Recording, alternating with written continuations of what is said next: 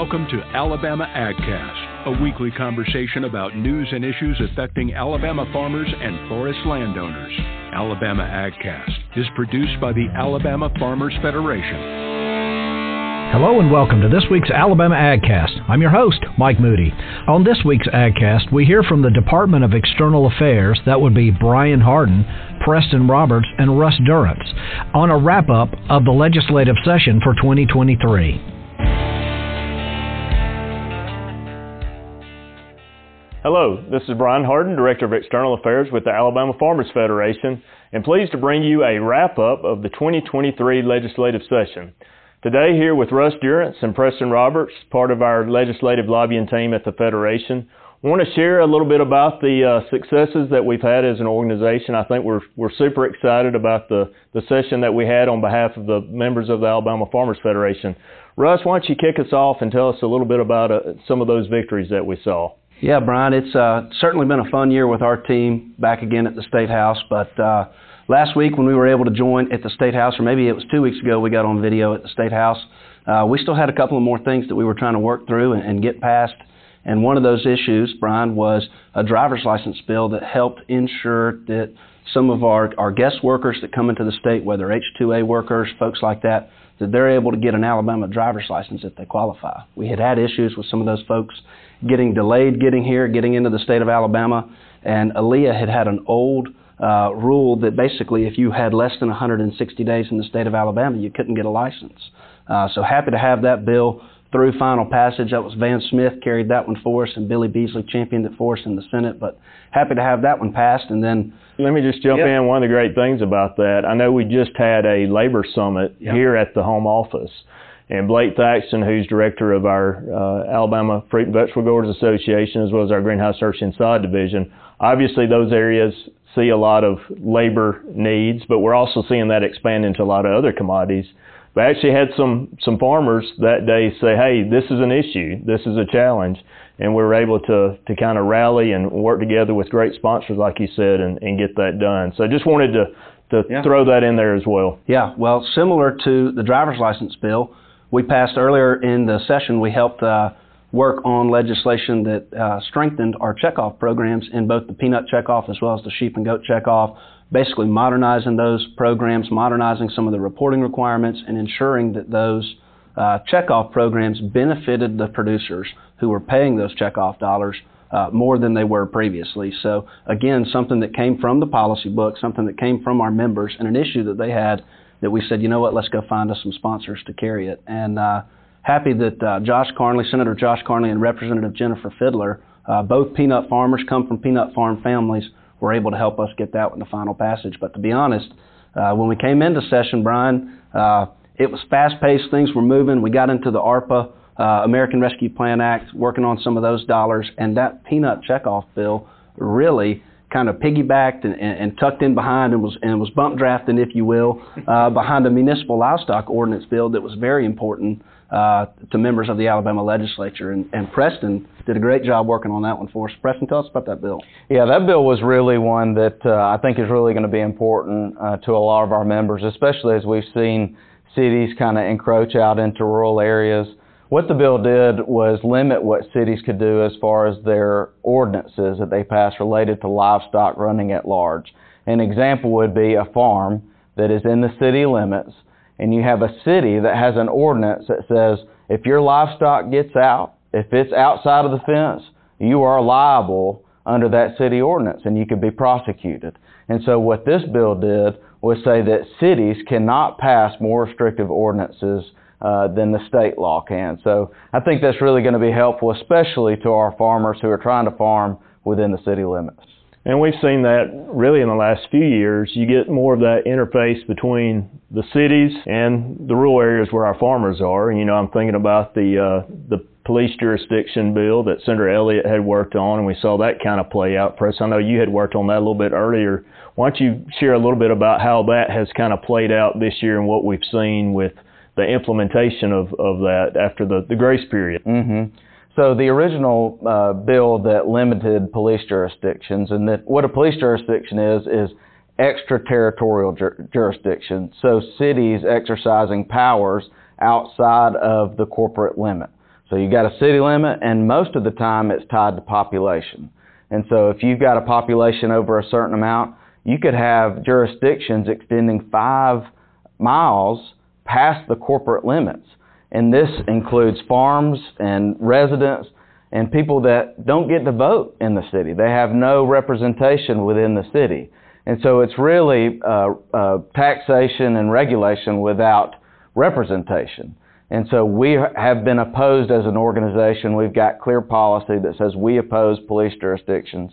And 2 years ago, Senator Chris Elliott from down in Baldwin County introduced a bill to bring those back and to also create a reporting. And if cities did not report the taxes that they were collecting and how they were spending those taxes back in that police jurisdiction, then they had to move their police jurisdictions back to the corporate limit.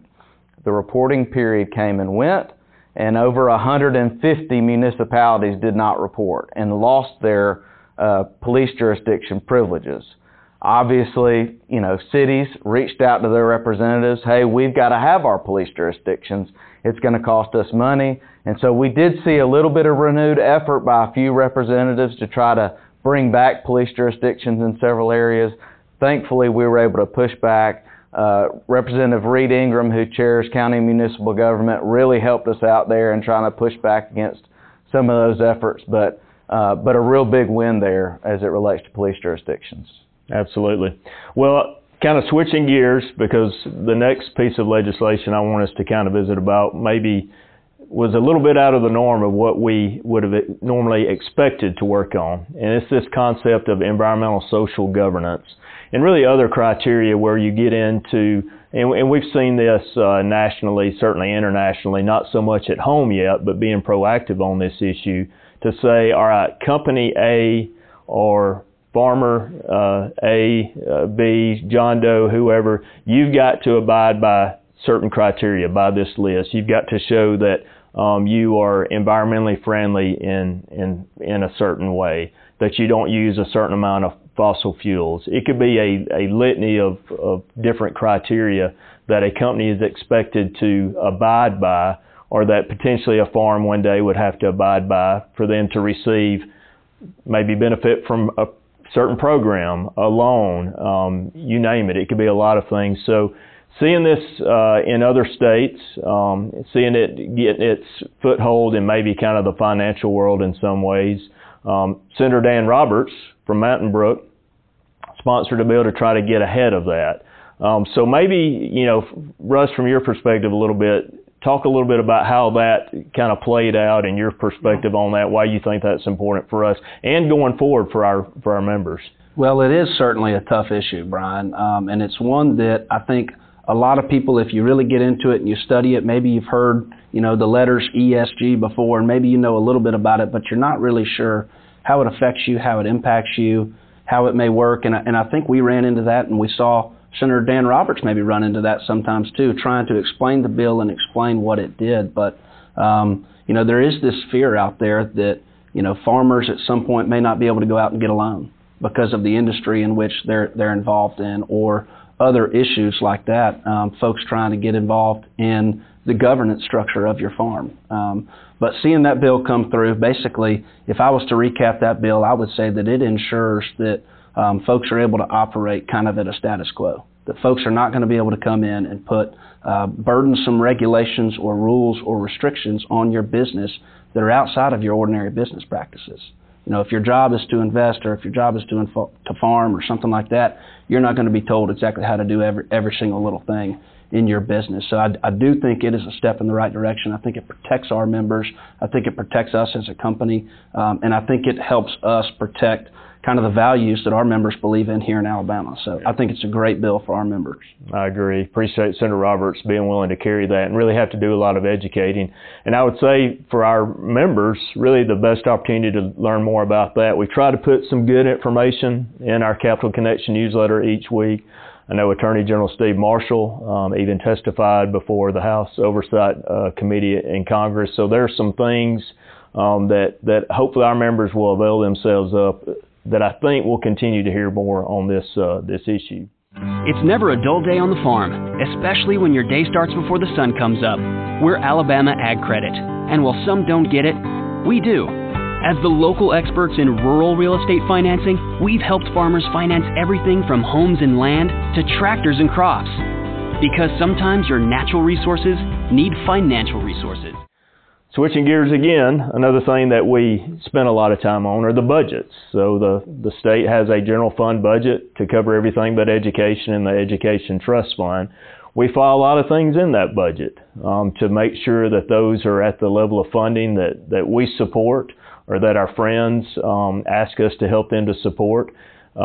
Sometimes we have some new things. Maybe sometimes it's more preserving some of those things. But I know we did have one new thing in trying to work with our friends in the education community to really look at how do we help young people truly be prepared after high school. So Russ, you were right in the middle of that discussion, both from a policy perspective and also from a funding. Tell us about college and career readiness. Yeah, so college and career readiness is kind of this idea that really has kind of been shaped the last couple of years. When you look at what happened with COVID and kids leaving school, you've got a lot of schools out there across the state of Alabama, Brian, that are not necessarily focused each and every single day on getting the student ready when they graduate from high school on either being college ready or career ready. And it used to be a requirement in order to graduate from high school, but kind of we've gone away from that. But now the State Department of Education earlier this year passed some rules that students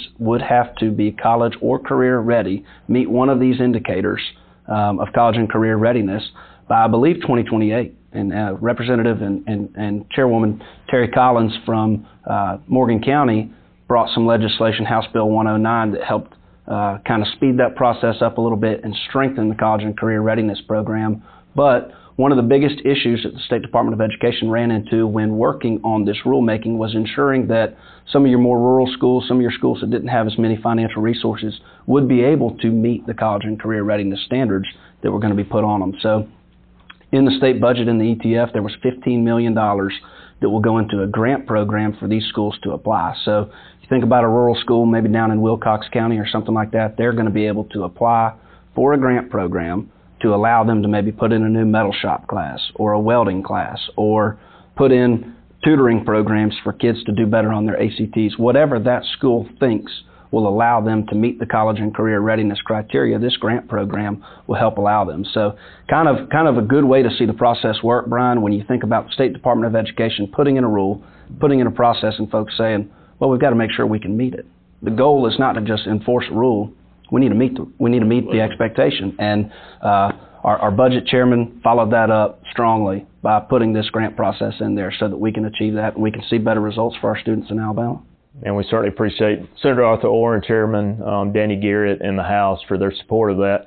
Another thing that we're very appreciative to them for, that our members are extremely passionate about, is FFA. And now Speaker of the House, Nathaniel Ledbetter, opened a door of opportunity last year. Preston, tell us about that and how that's going. Yeah, so last year, as you mentioned, Speaker Ledbetter added about $275,000 for FFA memberships.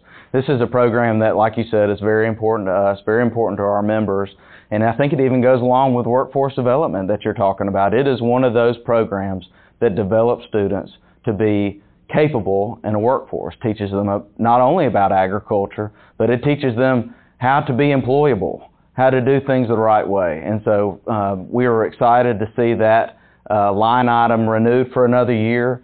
And I was actually just talking with the FFA state advisor, and he said after that line item was introduced last year that in every category they saw increases, some over 100% increases in participation in those activities and those competitions at a state level. So we are seeing the benefits of that investment by the state of Alabama. And quickly, which is pretty exciting. We don't always see things happen so quickly as the turnaround has happened for FFA, but I think the trajectory is only going to be straight up from here on. Matter of fact, we got a request from another state, fellow Farm Bureau head, who was very interested in what all we had done with FFA. And I'll also take a moment here quickly to to brag on Preston right here, who will be inducted into the FFA Wall of Honor. Appreciate all his work that he's done on that. Thank you. Let's back up and kind of wrap up the big picture of the session. Of course, we focus very much on the priorities of the Alabama Farmers Federation. There are a lot of moving parts that are going on all around us during that time. Russ mentioned the American Rescue Plan Act, which was the last of the COVID funds that were appropriated during the special session. We supported the economic incentive package early on. But we watched the legislature debate pretty late into the early morning hours on several other provisions. Why don't we hit a few of those things that we see in the budget that's a little unique because of all the additional money that we had? You want to kick us off, Russ, kind of on some of the school infrastructure grant program? Yeah. So again, we've seen obviously huge influxes of money coming into the state of Alabama through ARPA and through COVID, and it has led to massive receipts for both our general fund as well as our education trust fund budgets. And it brought up this debate, Brian, pretty early on of what are we doing with rebates? We've got all this extra money. We've got this supplemental. What are we going to do with all of the extra money? And one of the unique things, after the House and the Senate and the governor all kind of went back and forth debating on rebates, they came up with basically an education plan for infrastructure. And it's something we hear about all the time from our members, often when, rural counties are looking at the infrastructure of their school systems and their school buildings. They say, well, we need to, we think maybe we need to raise property taxes, or we need to do this or that. Well, the legislature has backed that up once again with helping to combat that idea of raising taxes by implementing this program that will allow for, again, school systems to apply and work on programming that will allow them to put in new infrastructure in their counties. So I think this will help our members. I think it will steady some of those conversations, and I think it's another good sign or good effort by those in power and those in leadership in the Alabama legislature of using taxpayer dollars responsibly. Yeah. It is, I hear Chairman Danny Garrett in the House say all the time in several of his committee meetings that often when you have the most money, you make the worst decisions financially. Yeah. And they have certainly tried to make sure that they're not making poor decisions, and I think their leadership and what they're doing and spending the state's dollars on certainly back that up. And that'll be a program overseen by Lieutenant Governor Ainsworth. And then kind of the last remaining big topic that was out there with the legislature was the reduction of the grocery tax. Why don't we just kind of hit, where did that end up? Rebates, savings, what the legislature did to address all of that. Yeah, like Russ said, they had a tremendous amount of money, and they had a lot of decisions to make. There were people that expected tax cuts, I think rebates as well, and there's a certain group that wanted to save it, which I think all three of those are reasonable things to do when you have a surplus like the state of Alabama had.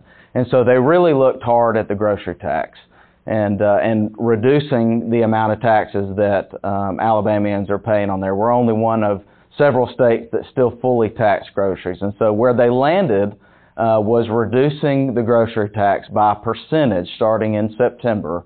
And then if the Education Trust Fund budget grows by 3.5%, reducing it another percentage at that time. And so reducing the total percentage by half under certain conditions. Yeah. And I think just a reminder for our members and really for everybody where this may get confusing is that this is just for the state income tax portion. So you got 4%, sales tax portion. So you got 4% for the state, and then the locals would still have whatever there. So, I would say it's been an outstanding session, not only for us, but I do think our leadership of the legislature is to be commended for the work that they did. They had a lot to balance. There's a lot that we've not even talked about in this kind of update. Well, we wrapped up one session, but we're already looking at the possible next one, whether that's a special or a regular session that will be next. One issue that looms is gambling, as it seems to continue to loom. Russ, we've got a policy, correct, on gambling. So what would you say to our members as we kind of look at the off-season, so to speak, and the conversations they should be having with their representatives and senators? Yeah. I think gambling is certainly going to be a big topic, Brian. As we kicked off this legislative session and even talking more throughout the session to our members, one of the biggest issues that was talked about was all the freshmen coming in. I think the House had maybe close to 31, and the Senate had, I guess, maybe 6 freshmen coming in the Senate. And you had new leadership in Speaker Nathaniel Ledbetter. You had a new House Majority Leader in Scott Stothagen there in the House. And it was evident very quickly that although gambling is still a big topic in the Alabama legislature, it was not going to be taken up this year. And we saw that. There was a little bit of gambling kind of talked about here toward the tail end, but the House stood firm and said we're not going to take it up. But they've kind of doubled down on that. It doesn't mean that they're not going to take it up soon because Speaker Ledbetter has started kind of a small committee to study the gambling issue, to look at whether it be lottery, sports betting, dealing with the Porch Creek Indians, maybe down in South Alabama, or even full-on comprehensive gaming. The idea is out there. But the idea, I think, this year for the 2023 session was that we don't need to look at it this year. We need to study it further and come in with something better and a strong game plan. And so I think if I was to tell our members something, Brian, I think it's that we've got to stay firm. We need to reaffirm our policy position to elected officials as we see them in the off season, whether they're coming to county annual meetings or we're going to have lunch with them. We need to make sure that they know where we are, because this is going to be a big topic in the off season and something that I think we will address head on, if not at the beginning of next session, potentially maybe even in a special session before they go back in February. So it is a big topic that we will have to face. Well, with that, thank you. We appreciate your time to listen, to engage with us during this legislative session. As always, we are here and available to you. We hope that you will reach out to us as we begin our policy development process this summer at county annual meetings. We know there'll be a lot of discussion that could impact future legislative sessions. We, again, appreciate the leadership of the House and the Senate, the budget chairs, all the members that worked so well with us this year. But thank you most of all to you members and what you do every day for us. And now, your weekly AgCast wrap-up. In the wrap-up today, farmers and property owners received a major win May 25th when the Supreme Court significantly reduced the scope of the Clean Water Act in Sackett versus Environmental Protection Agency, or EPA, case. All 9 justices agreed EPA's significant nexus test, the agency's tool to assert more authority over private land, was an overreach. The Alabama Farmers Federation and farm groups across the country have sought clear, concise water regulation for years. Rules set in 2015 and 2023 created vague boundaries allowing federal regulation over vast areas of land they called water. The 2023 rule officially remains on the books but is not enforceable by EPA and the Army Corps of Engineers. American Farm Bureau Federation litigation in Texas and North Dakota challenging the Clean Water Act will likely toss the rule, causing the Biden administration to propose new, scaled-back regulations. For more information about this story, please visit the news section of alphafarmers.org. Alabama AgCast is sponsored by our friends at Alabama Ag Credit. Give them a call for all your farm and land financing needs. For more information about today's conversation, check out the show notes or visit alphafarmers.org/agcast. Be sure to follow Alabama Farmers Federation on Facebook, Twitter, and Instagram. Tune in next week for another timely conversation from Alabama AgCast.